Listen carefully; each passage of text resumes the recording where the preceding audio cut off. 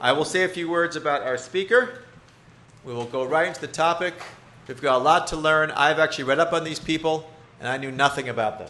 So I assume many of you in the room know as much as I do about the subject. But when you leave in about an hour, you will be richly rewarded with education.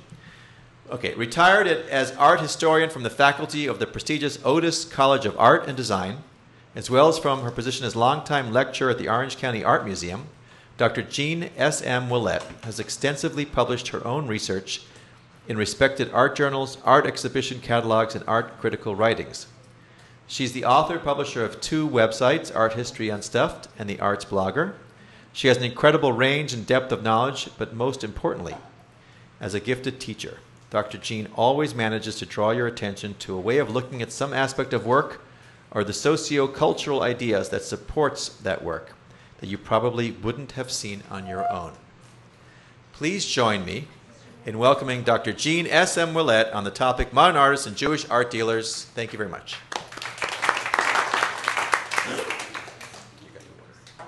I just want to thank Ari for the nice introduction and for welcoming me here today, and thanks for the great support system as well.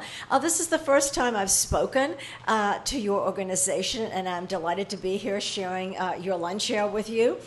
I wanted to give you a little sense of who I am and what I do, the way I do my work, because I haven't spoken here before, just to give you a little bit of orientation. Today we're going to talk about Jewish art dealers in Berlin. And I'll tell you right now, when Ari said, talk about Jewish art dealers in Berlin, I'm like, okay, fine. However, this is a huge topic. So I'll tell you right now, we have only an hour, and when we get to the end of the hour, I'll tell you what we did not talk about, because it's going to be a huge amount that we will not be able to talk about because there's no time. However, I'm also getting Ari to send all of you a PDF of this lecture so you can see all of the images. At some point, I will be able to give you a complete bibliography of this talk, but this is a study that, for me, is still in process. At the moment, I'm writing a book on the avant-garde, rewriting it from what we could call the perspective of cultural studies. One of the things I do when I study art history is that I ask questions. I ask questions that are stupid, I ask questions that are small, I ask questions that are large, and it always sends me off on a journey, a chain of reactions that sends me to learn more things than I didn't know before. This is a particularly interesting field for me because it began when I started asking questions. And if we could go forward, just one, Ari, thank you. One of the questions that I wanted to know is about Orthodox art history. Now, go to any university, any college, any classroom that's teaching modern art history, and you're going to get the same story. And it's a good story. It's dramatic. You've got heroes, you've got villains, and it works very, very well. As we know, the history of avant-garde art, i.e. modern art, from between 1850 and 1914, which is where avant-garde ends with the Great War, happens in Paris. Paris is the center of the art world from the 17th century on, from the 1600s, and in the 19th century and early 20th century, it was the heart and soul of art making for Europe. If you were a serious artist, of course, you go to Paris. And this is where modern art is born, in this very, very modern city of Paris. Now, the story, the way that it's told, the way it's very, very familiarly presented, is that in Paris, from 1850 to 1914, there is a struggle between the avant-garde and academic art. So if we move forward one, thank you very much. Now, academic art is always presented as the villain. It is retrograde artists who didn't understand the present, much less the future. They were banal. Their topics and subject matter were insipid, mere entertainment, etc., etc., etc. And the way that the story is told is that these people are the historical losers. villains. During their day, they were rich, they were famous, they were riding high, everyone loved them, they were enormously popular. However, truth will out, as we all know, and these academic artists wound up in the basements of museums. However, there are people like me who happen to love academic art. It is beautiful. It is exquisitely painted. It's highly entertaining. It's like television or the movies. Who can complain? And I'm delighted to see that it's become more respectable. It's something that people are actually going back since the 80s to study once again. However, that's the story. So if these are the villains like Cabanal, who's telling us this amazing story of Cleopatra, who wanted just the right poison so she could kill herself dramatically and hopefully painlessly. So she tests all the poisons on these prisoners to see who suffers the least. It's a great story. We really like it. Who can complain? Now, when I would ask my students at Otis, I would say, okay, you have two choices. It's like 1860, you're in Paris, you have skills, you have talent, and you can be an avant-garde artist and eat maybe 2 or 3 times a week. And if you live to be 90, you can live long enough to become famous, or you can become an academic artist, do what they tell you, follow the rules, become rich and famous, and live in a big house. Which do you want to do? They all want to be academic artists. No one wants to be an avant-garde artist. So if we go ahead one, Ari, thank you very much. The avant-garde artists are surrounded in this mythos, this ethos of we suffered for our art. We went hungry. And some of them did. In fact, Monet ate off the table scraps from Renoir's family. So there was suffering involved. But in the end, they won. For some of these avant-garde artists, the end didn't come soon enough. They were long dead and couldn't enjoy their triumph, but never mind. As we know, truth shall out. So this is the story. We're all very familiar with it. We know how poor Paul Gauguin wound up in the Marquesas, dying of syphilis and drug addiction and despair and God knows what. And he's recognized only sometime after 1903, and once again doesn't live to enjoy it. These are very sad, dramatic stories. However, my question was, and if we go forward one, thank you very much, Ari. Okay, fine, but let me ask a really basic, stupid question. If they lived, and most of them died in obscurity without ever being recognized or appreciated, how come we know their names? Something had to intervene so that we know who these people are. Because if you're avant-garde, if you know your history of Bohemia in France, you know that most of the Bohemians, most of the avant-garde people lived and died in obscurity. Most of them didn't even stick around. There was a high attrition rate. They went home, back to the provinces somewhere in France or what have you, took a job in Daddy's grocery store, and lived happily ever after. Only the few survived. Why? How did this happen? One answer we know is that avant-garde artists from the 1870s on, after the installation of the Third Republic in France, were able to find alternative sources of support. We see the beautiful painting by Claude Monet. This is the Boulevard des Capucins, and this is the site where the Impressionists had their first exhibition in 1874 in Nadar's vacant studio, and the Impressionists managed to get an art dealers plural, who were able to somehow salvage their careers and show their art. This is the solution that the artists who were the renegades, the avant-garde artists, had in showing their work elsewhere, in their own exhibition agencies, in their own salons later on at the beginning of the 20th century. So can we go forward, Ari?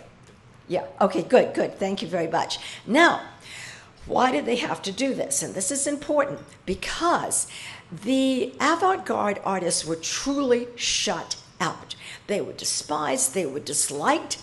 The art establishment in Paris did not like them, had no intention of liking them, disliked everything they stood for. They broke the rules. They showed us things that no one wanted to look at. It wasn't entertaining. We didn't like the way they painted, and so forth and so on. The academic circles had been forced to accept Courbet, and they choked on him. He kind of stuck in their throats. Go ahead, one. And then when they got to Manet, it was like, no, not today, not tomorrow, not now, not ever. We are not accepting any of these people, period. So if we go ahead one, we realize, to our astonishment, that at the end of the 1890s, 25 years after the Impressionists began showing their work, the very fine Impressionist artist Gustave Caillebotte, who was independently wealthy and was able to buy a lot of Impressionist paintings, died, and he left a huge and wondrous collection to the state of France. And the state said, no, we don't want this stuff. It's Impressionism. We don't like it. We don't want it. And Renoir sat with the authorities of the Louvre for years. And finally, the Louvre said, okay, we'll take some. We'll take 38. And we put them in the Musée du Luxembourg. Okay, fine. Of course, a couple of decades later, the Louvre recognized its mistake in not taking all of the Caillebotte legacy. And they went back to the Caillebotte family and they said, hello, excuse us, we'd like to take the rest of the collection that you offered us. And the Caillebotte said, no, so sorry, they're all sold. Sold where? To who? Who is buying Impressionists? Well, that is the question. Who is buying these people? We can tell you for sure it's not the French. The French have no desire to buy avant-garde art, no intention of supporting it ever. Somebody somewhere out there is supporting these artists, and we know their names. Otherwise, they would have just simply vanished from history. So where did the art go? And this is kind of unexpected.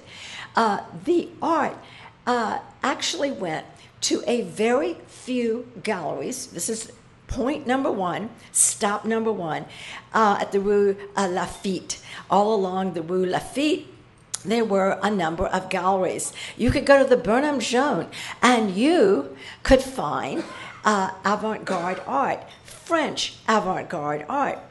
But would you buy it? No, if you were French, you would not. But this is just like a storage depot for modern French avant-garde art. There was going to be a next step down the road. Thank you very much. What happens is that the French avant-garde art is not bought in France. It's sold in France, but it's not purchased in France. It goes to 3 countries. Now, the Impressionist art dealer, Paul Duel, would have liked to have sold to the French, but the French aren't buying. Who's buying? The Americans. The Americans will buy anything. If you just say it's French, they will buy it. They don't care if it's avant-garde. They don't care if it's academic. They buy everything. We have a huge assortment of bourgeois in America. We also have magnificent collections of avant-garde French art. This work also goes to Russia, as we shall see in a minute, and it goes to Germany. So just imagine, this is one of the most exciting and productive times in the production of art, literally in the history of art for these decades. And all of it is leaving France, and it's going away forever.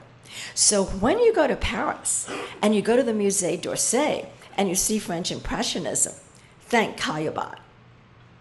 They could have had more. It goes and it goes east, and it goes there forever. And as we all know, this is going to have extraordinary consequences. So this was my question in starting. Wait a minute. If you have this war between academia, academic art, the École des Beaux-Arts, and the self-taught, self-made artist of the avant-garde, then what are the consequences of this? Because when you have a war, there are consequences, and this is the consequence. The art leaves France, and it goes forever. Where does it go?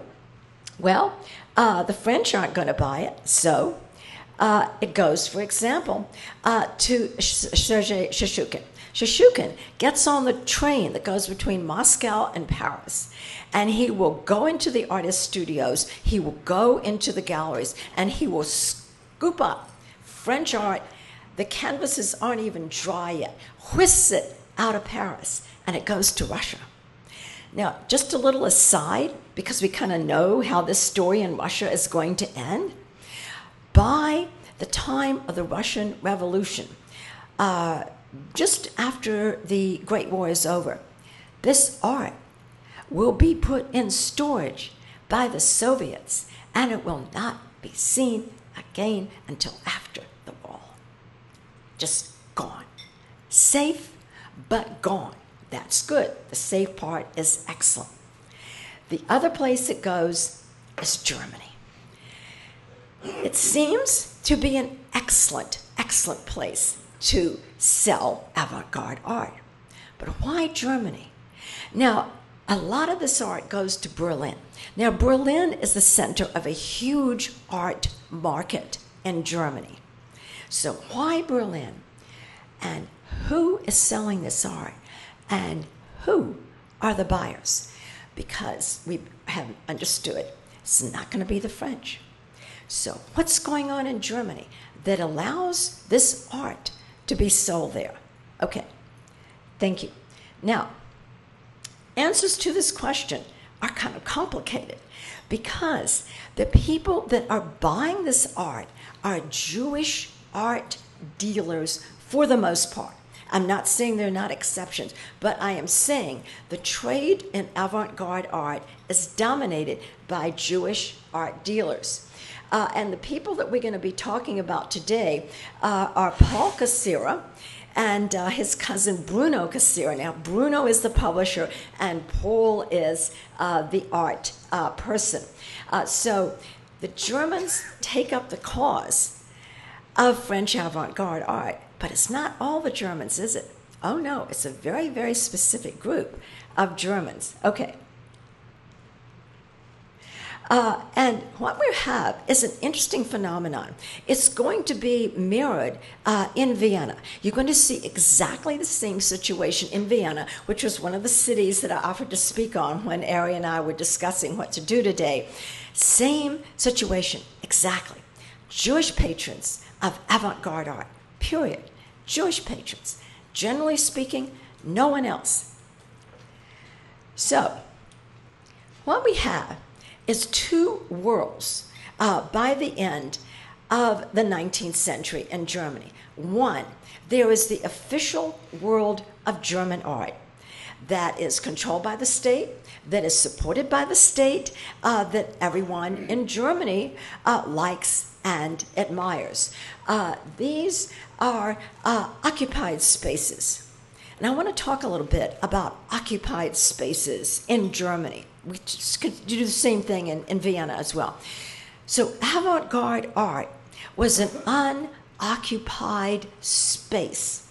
And if you are a member of society that is considered to be not part of the mainstream, then where do you go for economic opportunities? You go to places that are unoccupied, because this is an empire. It is an empire that is going to be closed to many people who want to get into the inner sanctum of the empire. So we have a whole tradition of Jewish sponsors of culture. The last picture we saw, I'm sorry, I should have said that. It was, thank you. It was a concert by Schubert, and he's giving a concert in Berlin, and this concert is sponsored by Jewish women who are supporting culture. Thank you, sir. So this is the situation. Now, this is very much like what goes on in the Austro-Hungarian Empire. You can make the same, statement about England. If you were born into the nobility, the aristocracy, you have land, and you get rents from your tenants, you're wealthy. Good, excellent. That means that you're nobility. So you serve in the military, you serve in the government, and that's it. You kind of control things. It's an empire. That's what you do. You're the aristocracy. You have money. You don't need to do anything else. However, the culture changes. And as we know, the end of the 18th and early part of the 19th century, you begin to see industrialization.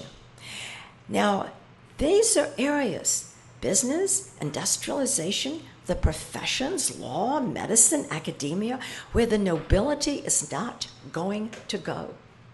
Who gets to go to unoccupied spaces? Once again, the Jewish population will go there.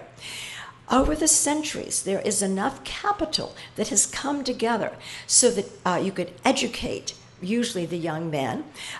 There's enough capital to set up business. There's enough capital to start industries. So fine, the aristocracy doesn't care. It looks down on these people who are in trade, who do business. But as you get into the 20th century, it becomes increasingly evident, wait a minute, we're not part of this, and they are. And what they are in charge of is the wheelhouse of the entire economy. Not good. However, it's very hard for people to change.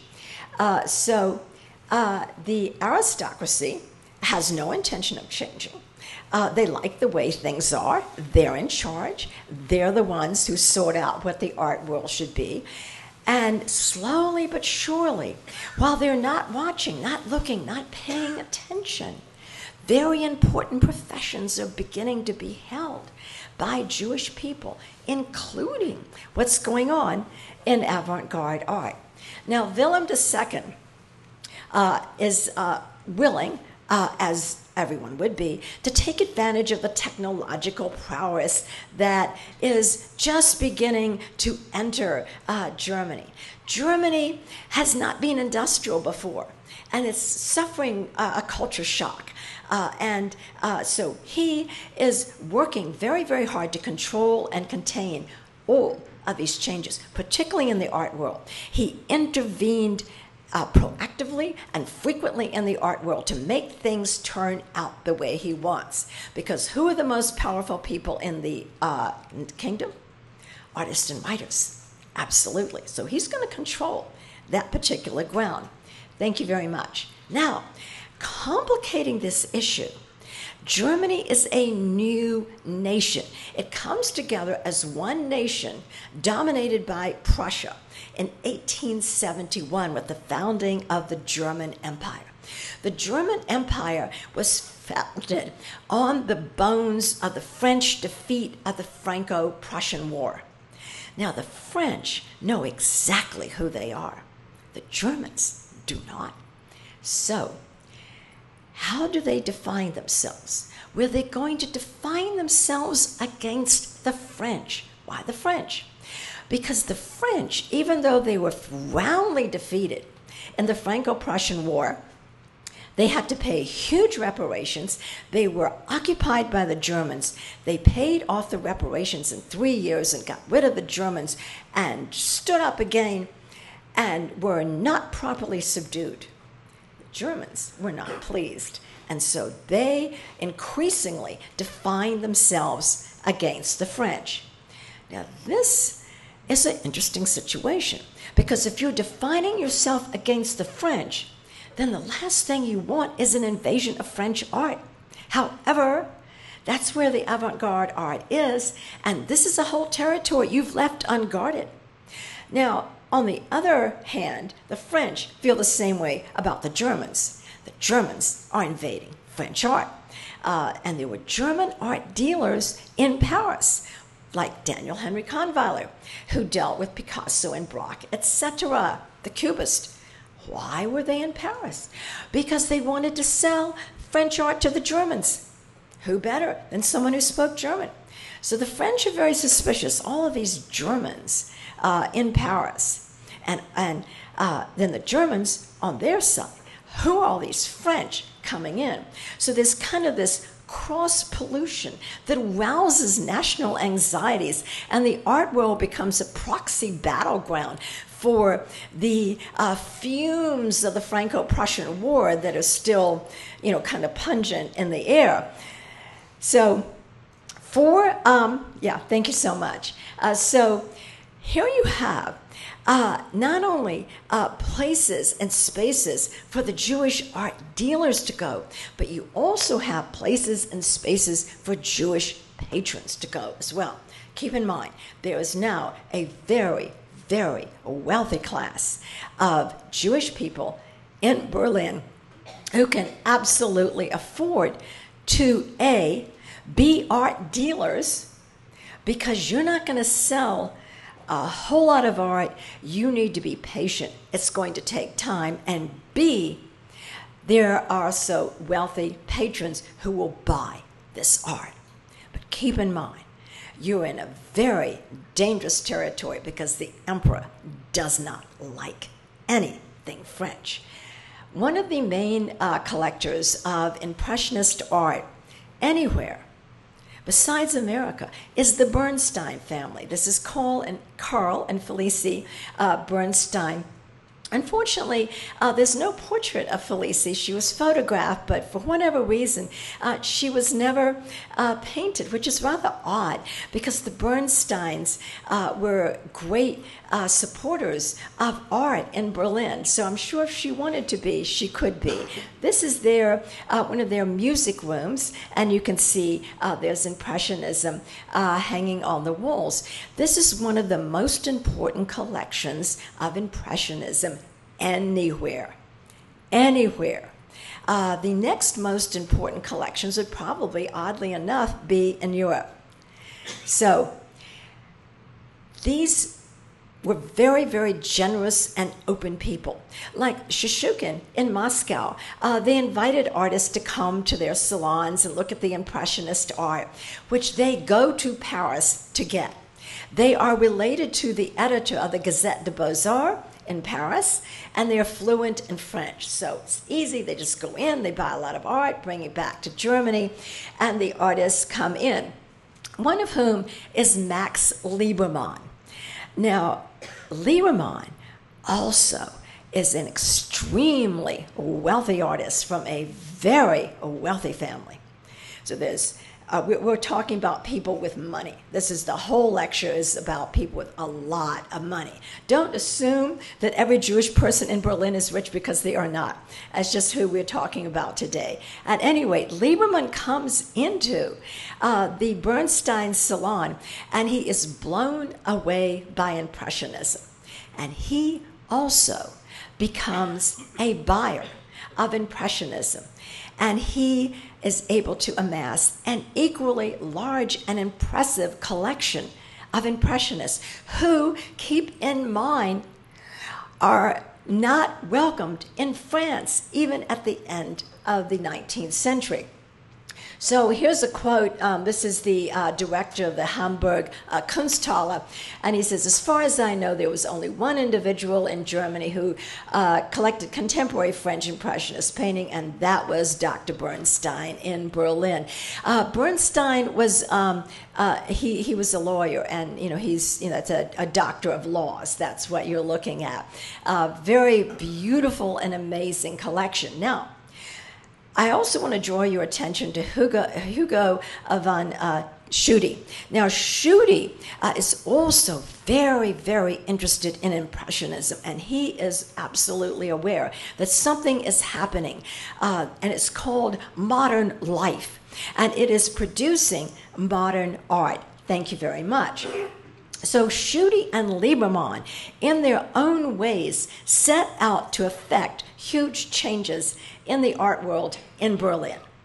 Now, Lieberman does a portrait of Dr. Carl Bernstein here, and in return, he's given this beautiful painting of a bouquet of peonies as a gift and it's by Manet.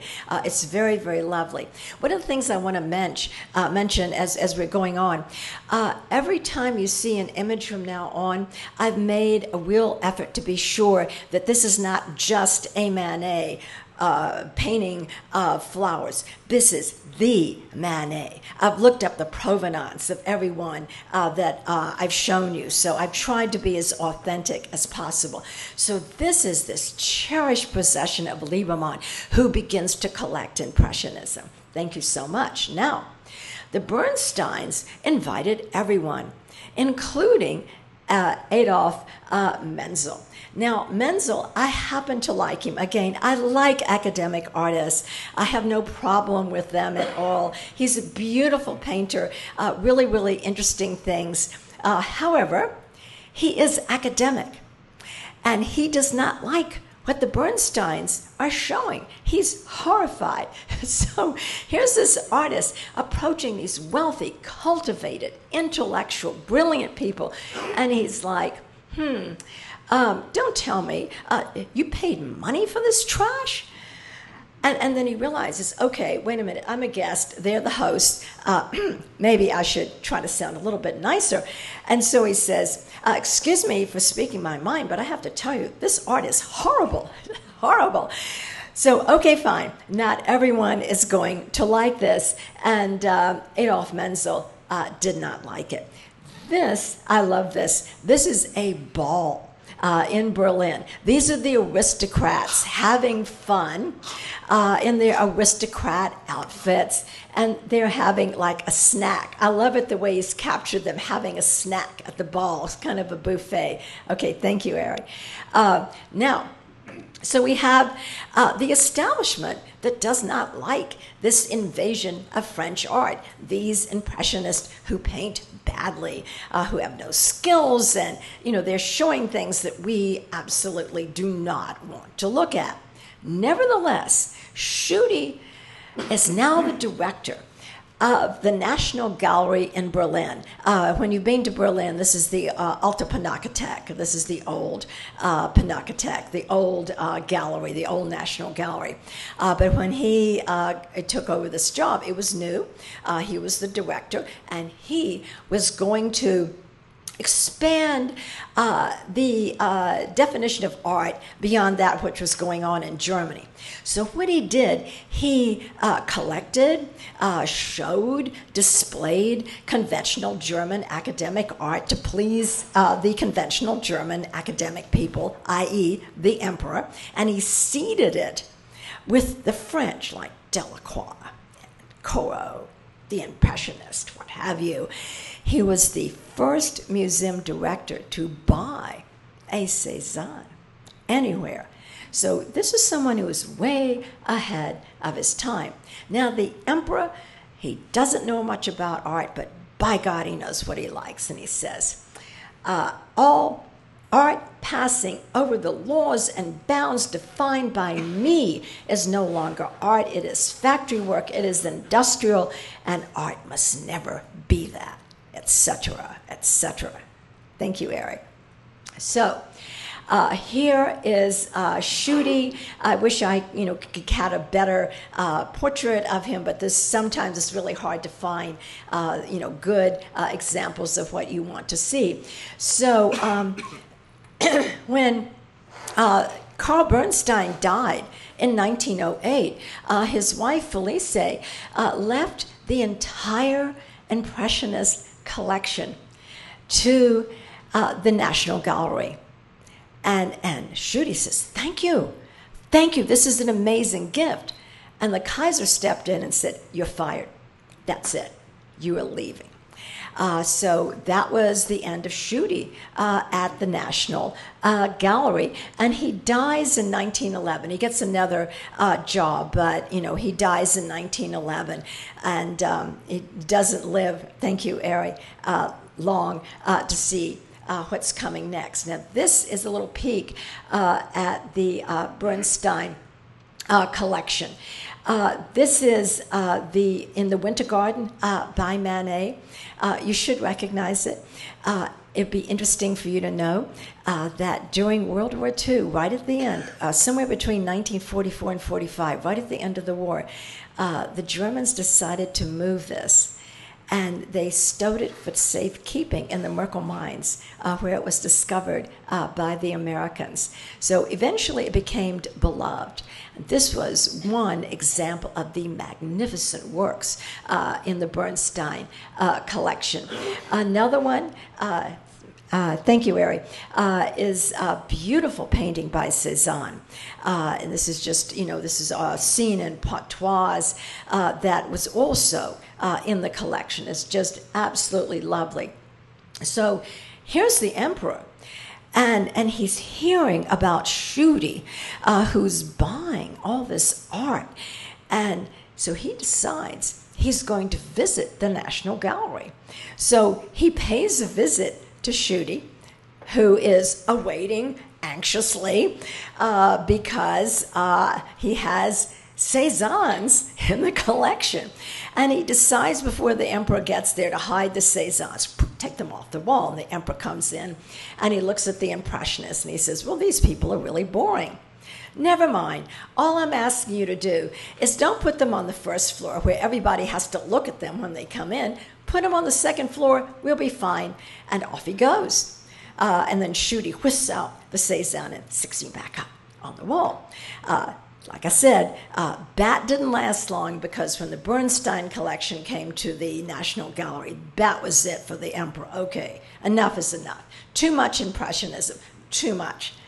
So this particular impression, this particular Impressionist collection is going to have a huge impact upon German artists, because German artists, like the French artists, are beginning to understand this is the 20th century. We're coming there, and we're living in a modern world with a modern way of life, and we're living in an urban setting. We're not living in a history painting anymore. The classical era is over. We need to paint who we are, what we are doing. And Impressionism essentially gave them permission to do that. And Max Liebermann is one of the leaders. Now, there's a problem here because you're looking at a quarrel between French civilization and German culture. We all know what French civilization is. It is the French thinking they're the center of the art world, whether it's fashion or painting or what have you. They've always felt this way. They did then, they do now. Not a problem. Culture in Germany, with a K, is something a little bit different.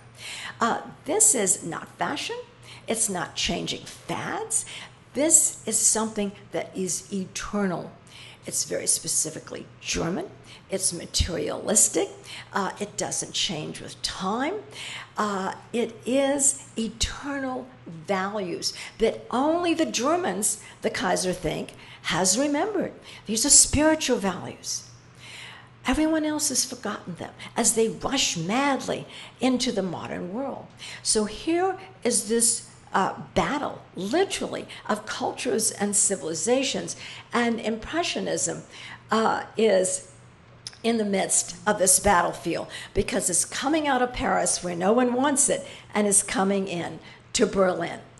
Now, excuse me, Liebermann has an impressive collection of Impressionists, 17 Manet paintings.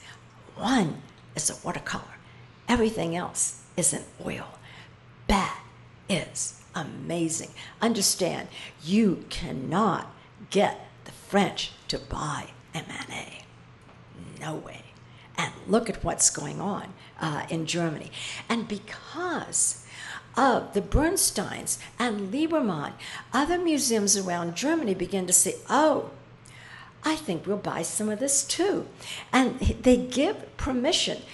We see Impressionists art showing up in Hamburg and Bremen, Frankfurt, Stuttgart, Hagen, and so forth and so on. They all begin collecting French avant-garde art. Into this rather volatile mix of politics, culture, step the Caceres. There's Paul and his cousin Bruno. Now, first of all, the Cacera family is one of the most illustrious and brilliant families in Germany, period. These are amazing people. They're musicians, they're conductors, they're doctors, they're academics, and they're very, very, very rich. So these cousins decide what they're going to do is they're going to support the artists in Berlin who want to support Impressionism. So just to let you know, here's a family picture of the Caceres. I found it on the web. A lot of it was, who are these people? We know some of them, we don't know all of them. It was kind of a call to help us, identify some of the members of the Cacera family. Just a little preview into. That's okay. This is fine. No, this is good. A little preview into the future. When Hitler comes into power, as early as 1920, as we shall see, he's got his eye on the Caceres. And fortunately, they're wealthy enough that wealthy ones are able to leave. But not all Caceres are wealthy, and quite a few Caceres died in the camps. But just want to mention one other Cacera that is very, very interesting for our purposes. The man with the amazing hair. he looks like that guy, The Day the Earth Stood Still, right? Anyway, he looks like a science fiction character with his hair, but that was his hair. He just kept it poofed up like this, which is quite amazing. This is Ernst Caceres. Now, Caceres is an academic, and he's one of the most brilliant philosophers of the 20th century. I have read everything he ever wrote, which tells you he's not hard to read. And he's a neo-Kantian at the beginning of the 21st century. And he gets a job in Hamburg as a professor. And he begins to work with the Warburgs, Max and Abby. Now, as you know, Abby Warburg created this extraordinary library. Under Hitler, it had to move, and it's still in London today. It's at the Korthal. And this is a library where you put books together thematically. It wasn't, alphabetical order. It wasn't by numbers. It was by theme. So if you read A, then you'd naturally want to read B and C and so forth and so on. And also, at the Institute is Erwin Panofsky, the one with the glasses on the end. He is an art historian, and he was the one that came up with iconography, the meaning of symbols. And under his influence, which went two ways, Ernst Caceres began to produce a series of volumes on symbolic form, because we are symbol makers, are we not? So here we have a philosopher on one hand dealing with the making of symbols, and an art historian on the other hand decoding what symbols meant. And in the middle is this amazing library that will tell you everything. So just a little aside, this is Richard, who is another professor. He's also painted by Liebermann, who painted huge numbers of the Caceres family. Now, this is Paul Caceres, and he is the art person. He starts this Kunstsalon along with Bruno, who wants to publish art writers, texts on art. They want to support avant-garde art as publishers and as dealers. And he is very daring. He learns a bit of strategy from Schutte. He opens his gallery with a show of 18th century English painting. Don't worry, people, all is well. And then he starts start seeding his exhibitions with very cutting-edge avant-garde French art, including Cézanne, watercolors, which was so radical. And he shows them in 1904. This is way before Cézanne gets his retrospective in Paris. So Bruno is the publisher. And he is going to support a lot of the art historical writing that is going to be done about the avant-garde French modern art. And that writing is going to be done in Germany, because no one in France is writing about this stuff. So it's the Germans who are going to lay the intellectual foundations for French avant-garde art, and they're going to be published by Bruno Cassera. So these are rich people, and they live in the Tiergarten. The Tiergarten is the place to live if you're wealthy in Germany. We can go ahead. I think we might. Okay, here's some of his publications. Okay, and fine. Thank you so much. They have their home and headquarters in Victoria Strasse, which is in the Tiergarten. Now, the Tiergarten is where Embassy Row is. It's where all of the poshest homes in Berlin are, including all of the embassies from all of the countries all over the world, in this park setting full of trees, absolutely beautiful. The homes are occupied almost exclusively by Jewish owners, one of the first of which was the Rothschild.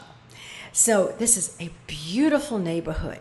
It's just exquisite. The people of Berlin love it. They love the parks. They love the trees. And it's kind of an interesting place to visit briefly for the future. So if we could go ahead one.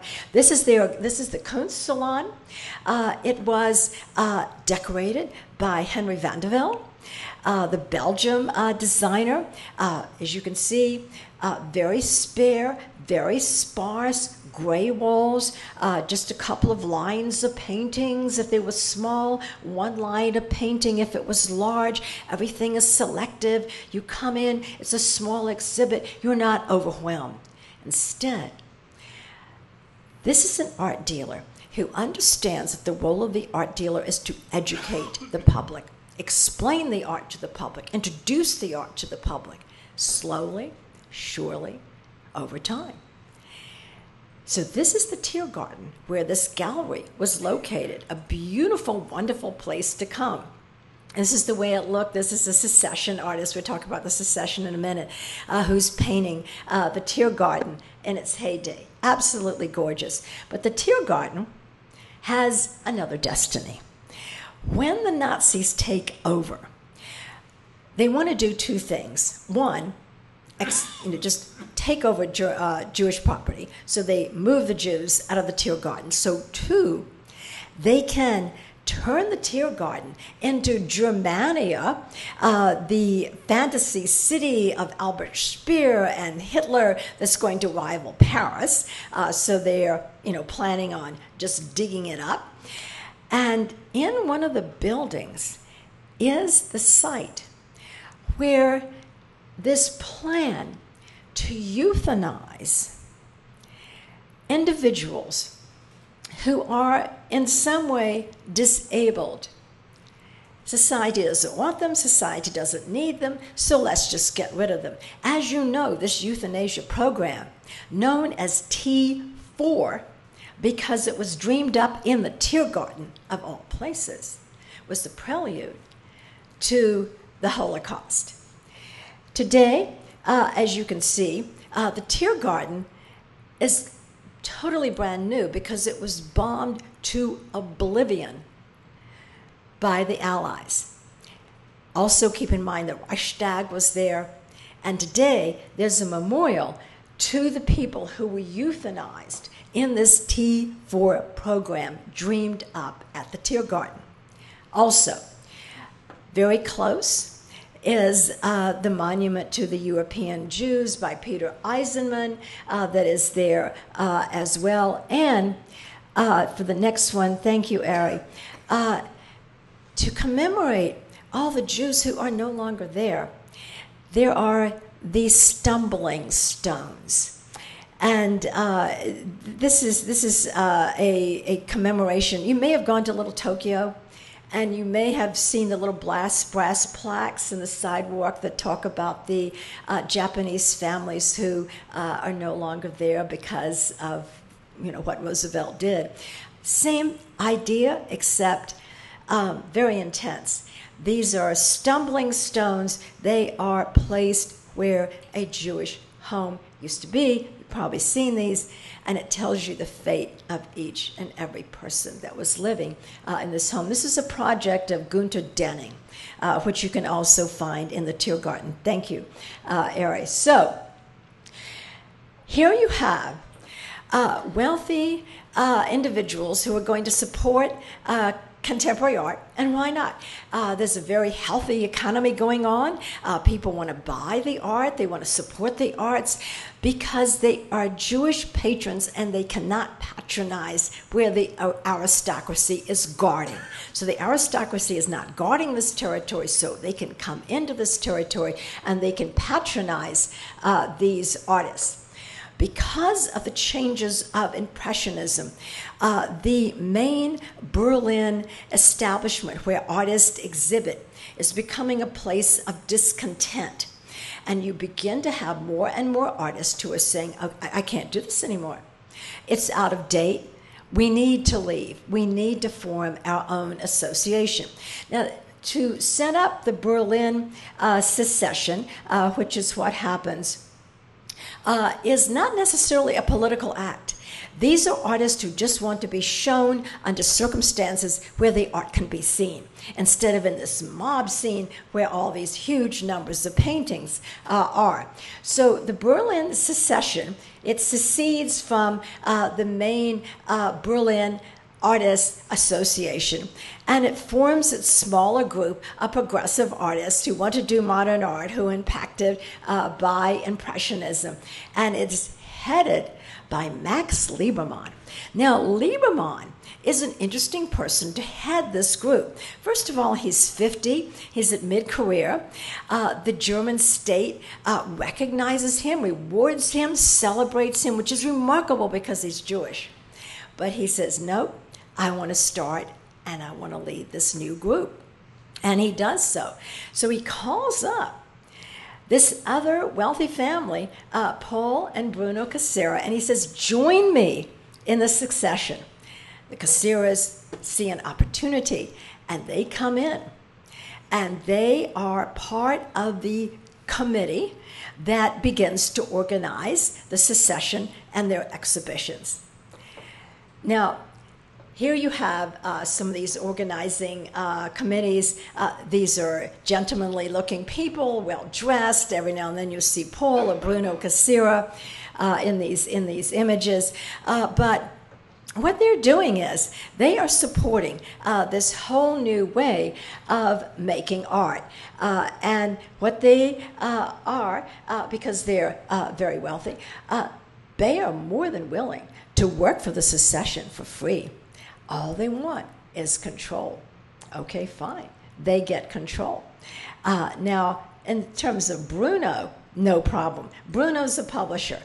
Paul is a whole different thing. He is very controlling. He doesn't play well with others, but never mind. He knows what he's doing. So this is the site of the secession right here. And the issue that begins to percolate vis-a-vis the secession and these artists is, of course, it's going to be anti-Semitism. Now, anti-Semitism is a new term. It came into being in 1879. And if you read into this particular part of history, it is to be distinguished just from ordinary I hate Jews to anti-Semitism, which is a political anti-Jewish statement with political and government import, not necessarily an emotional reaction. So coming into being in 1879, it gives people this rallying point because you have these alien elements coming in to German society, and the people who are supporting these alien elements are being noticed. And as we know, this is going to have tragic consequences later on, but never mind. Here we are at the beginning of the 20th century. So the Berlin Succession establishes itself in 1898. The Kassiras are in charge, Max Liebermann is in charge, and all will be well. You have the publishing house, you have the gallery, everything is thoroughly organized. This particular organization, the secession, will go on successfully for a very, very long time until you get to about 1910, between 1910 and 1914.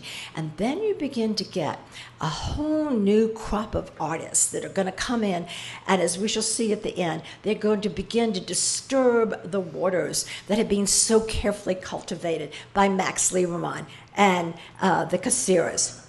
So once again, you get a sense of who's who. Lovis Corinth is a very conservative painter vis-a-vis the secession artist. I'll be honest with you, I am not a Lovis Corinth fan, but I do like Liebermann's work. His work is absolutely beautiful. So these are the movers and the shakers, and Corinth eventually takes over as head of the secession, and so forth and so on. However, one of the most interesting things that Paul Cassira does is to bring to the attention of the art world in Germany not just Impressionism, but also Vincent van Gogh, who is at this point in time quite unknown.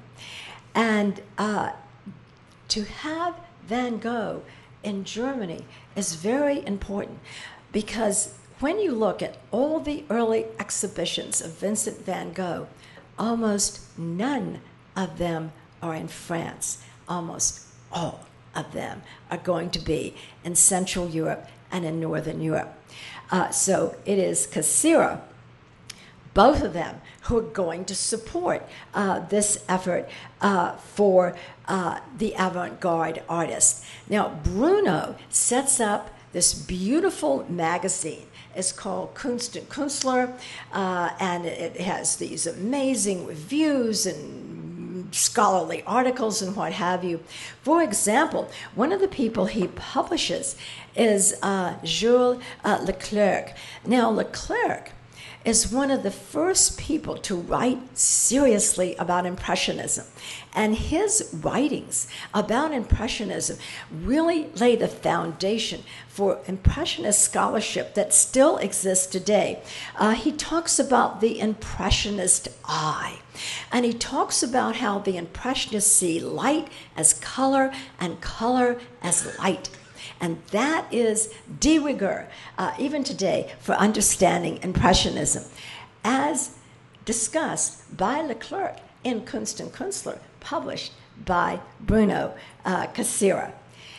So it is going to be not just Bruno who publishes book after book after book on the Impressionists, and Vincent van Gogh laying the foundations for scholarship of avant-garde art. Is also going to be Paul. Now, Paul is very closely associated with Julius Meyer Graf. Now, Julius Meyer Graf lives in Paris. Now, there's a reason for that. You can consider Julius Meyer Graf one of the first modern historians of modern art, period. He's living in Paris because the emperor doesn't want him in Germany. He offended the emperor by starting a magazine called Pan, not to be confused with the magazine called Pan that was started by Paul Cassira. And his magazine offended the emperor. And the forces of the power and majesty of the German government just moved in on Julius Meyer Graf and shut him down and sent him packing. So he is back and forth to Germany. He is allowed to come home, but it's inhospitable terrain for him. Nevertheless, he comes back and he writes the first important monograph on Vincent van Gogh. Not only that, but he lays the foundation of the provenance of Vincent van Gogh and works on Van Gogh for years and years and years. Keep in mind, the German government hates him. They hate him. They consider him an enemy of Germany, and he's also targeted specifically because he is Jewish. However, the Cassiras are in the business of educating. So you go to their gallery and you get lectures, you get performances. It's a place for intellectual growth and development in the avant-garde art world. So they also, particularly Paul, he allies himself to all of these French art dealers. He allies himself to Paul Durand-Durel, Ambroise Voulard, to Bernard Jaune. He's back and forth to Paris, and he's very aware of what's going on there. And so they, the French galleries and the German galleries in Berlin, particularly Cassira, form an alliance, a partnership, because the French galleries in Paris have merchandise to move, and they send it to Cassira, and he can move the merchandise. Keep in mind that he does so slowly, carefully, educating the art audience in Berlin so that this can happen. Now, there's some interesting stories told by Ambroise Voulard. If you go and read his biography, he will tell you, I've got a nice quote for you here. He says, the French will not buy avant-garde modern art. They will not buy the Impressionists. They just will have none of it. However, he says, you go to Berlin and you look at people like Cassira, this is where the Impressionists are being sold. So this is, in the early part of the 20th century, and he is saying, who comes to the Hotel Drouot? This is where all the art auctions are held. It's the Germans. They come in, they buy, they take the stuff back to Germany. The French are having none of this. Now, because of this neglect of avant-garde art, it is going to be up to Paul Cassira to be the one of the few, who rescues Vincent van Gogh. When we think about Van Gogh, we understand that there are few people in the art world that could have lived and died in complete and total obscurity like Vincent van Gogh. He was very marginal. He sold one painting in his lifetime, famously. He was not mentally stable. He was supported by his brother Theo, who loved him and took care of him. And when he died, that could have been it. His work could have been packed up, put in the closet, stuck in an attic, and no one would have remembered crazy old Vincent. However, Vincent was very lucky. And I just want to make the point in passing that if you are an avant-garde artist in France and no one likes you, you are lucky if someone rescues you. And these people are going to be rescued by the art dealers. The person who rescued Vincent van Gogh was his sister-in-law, Johanna. Johanna had been married to Theo for about 2 years. And 6 months after Vincent died, Theo dies. And all of a sudden, here's Johanna with a young child who has inherited all of Theo's stock and all of Vincent's art. It's a huge responsibility. Instead of saying, no one likes this guy, no one likes the art, I'm just going to put it in the attic and, forget it.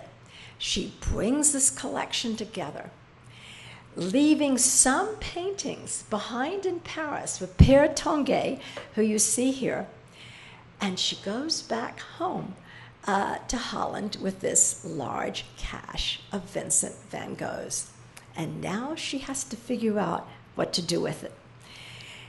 She's going to very carefully and selectively exhibit this work with people that she trusts, and she's very difficult to work with.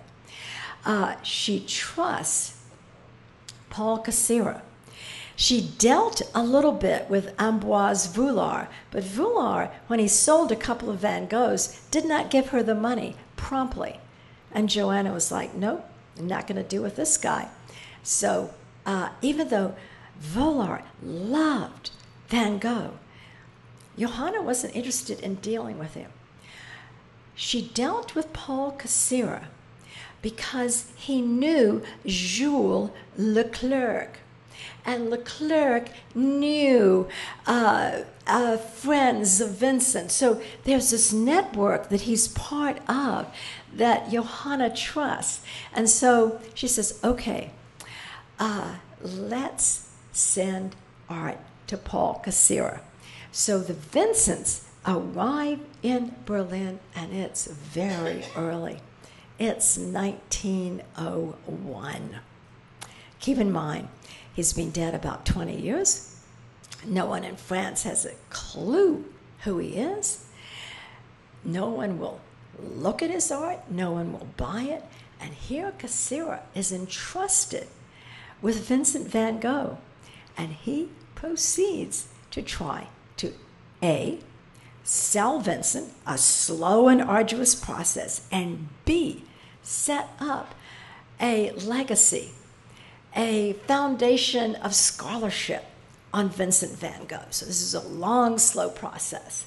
Now, this particular painting is the first Van Gogh that enters into the collection in a German museum. It's the first one to enter in. It was purchased by a Berlin collector, and then it's put in to a German museum in 1902. It's quite extraordinary. This is another one that belonged the Cassira reputation, the Cassira collection. So he shows him very carefully in 1901, okay, a little bit of action, and he waits because it's really hard to sell. And he shows him again about 1903.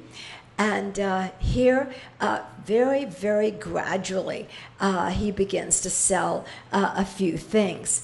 And it is the opinion of Jules Meyer Graf.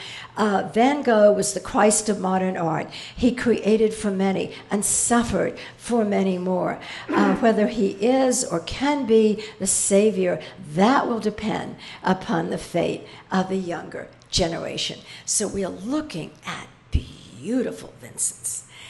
This is the creme de la creme. Beautiful, beautiful Vincents that are very carefully, very slowly being released here and there with the greatest of discretion by Johanna. And they are released not in Paris, but in northern sites. And to not get too far ahead of the game, because I am aware what my time, how are we?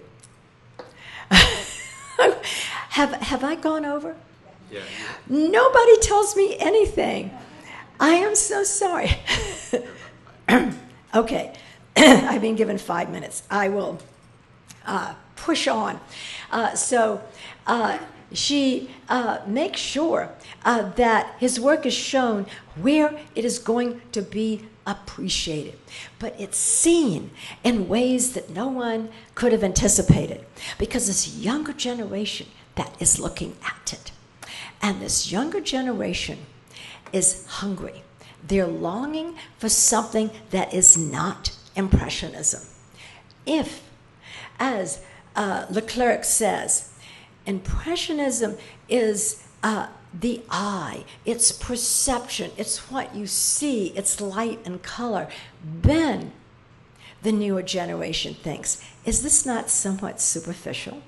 We want something more, something deeper, something that is more inward, something that is more expressive.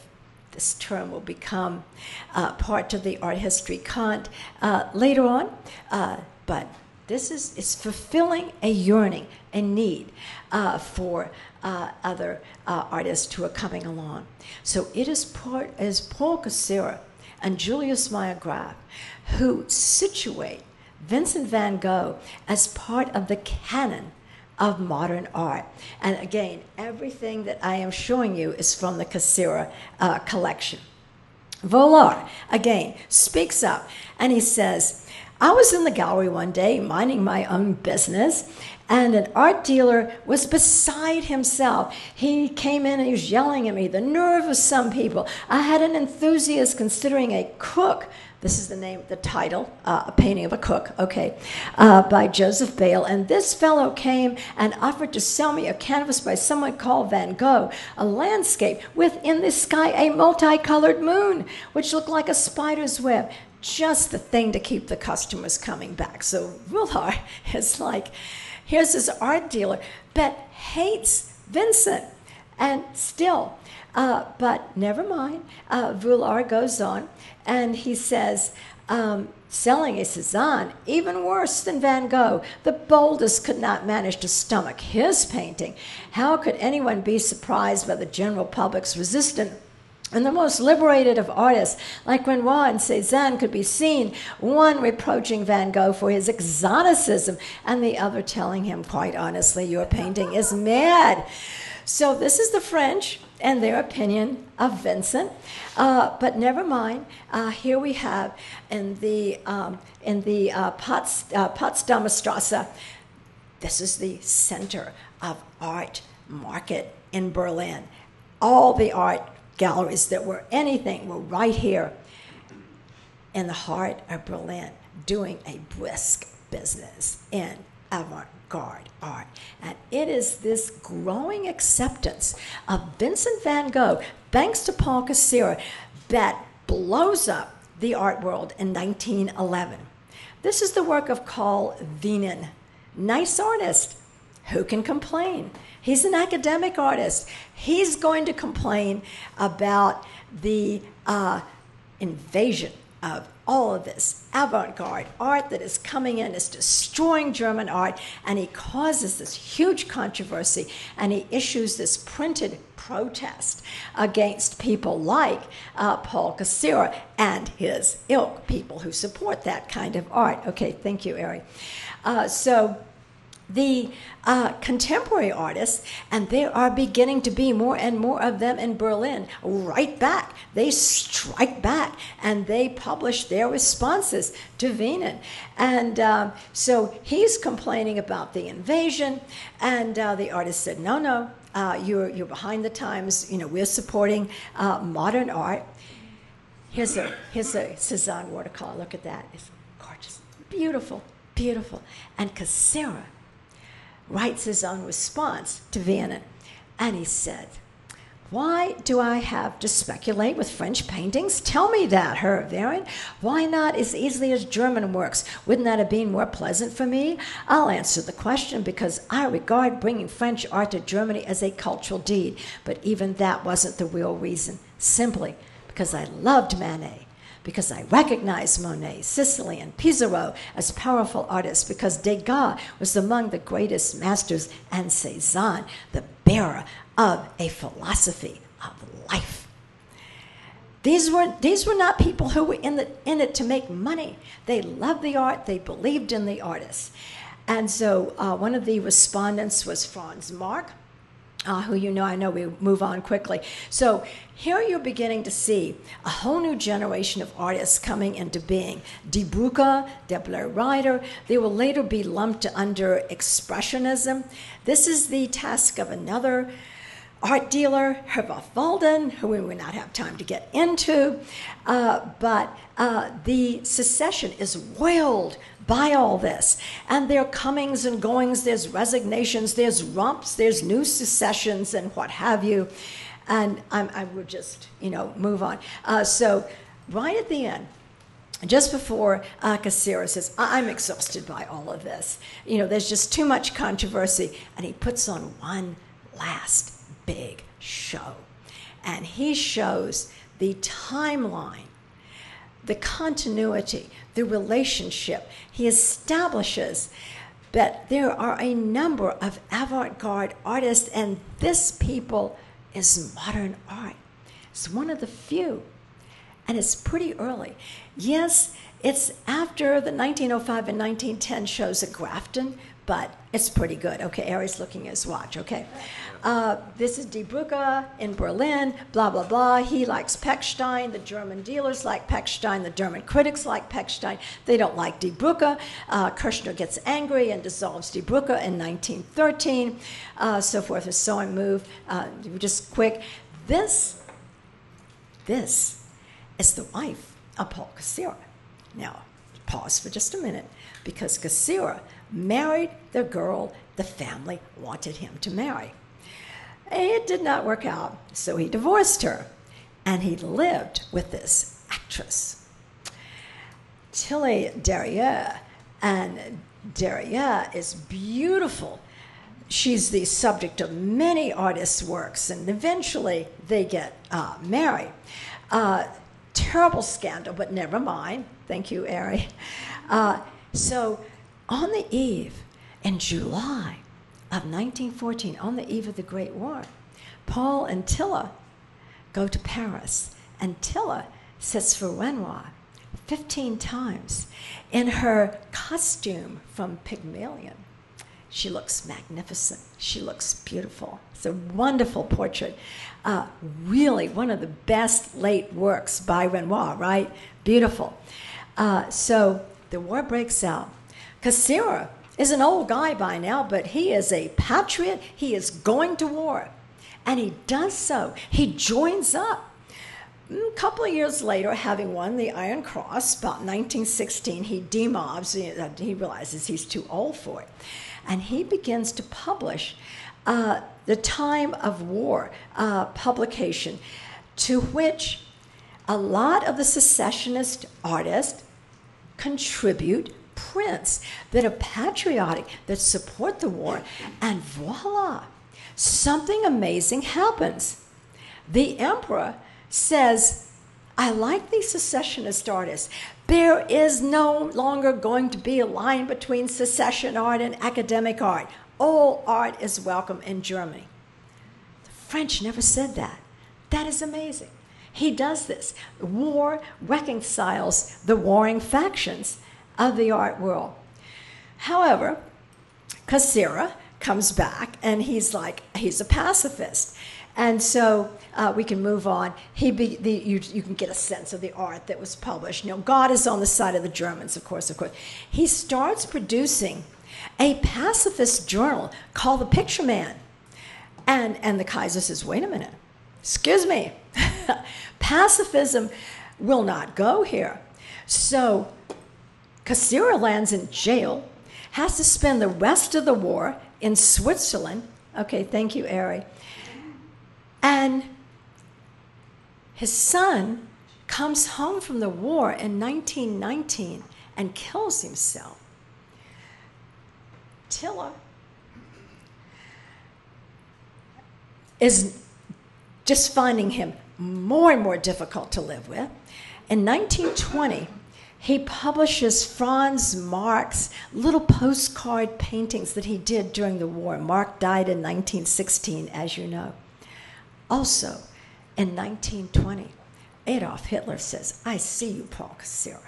I see you. You are a millionaire. You are a socialist, and you're trying to confuse the German people. Cassira did not live long enough to see what Hitler would do.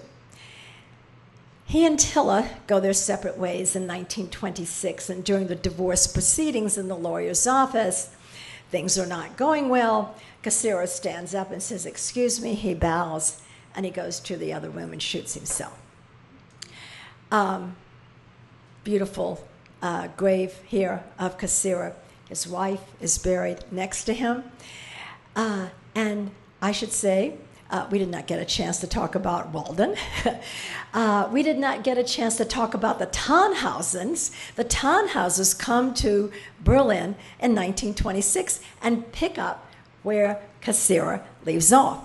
So there's more to do, but we are way out of time. You have been very kind and very tolerant. I want to thank you. Thank you. Thank you very much.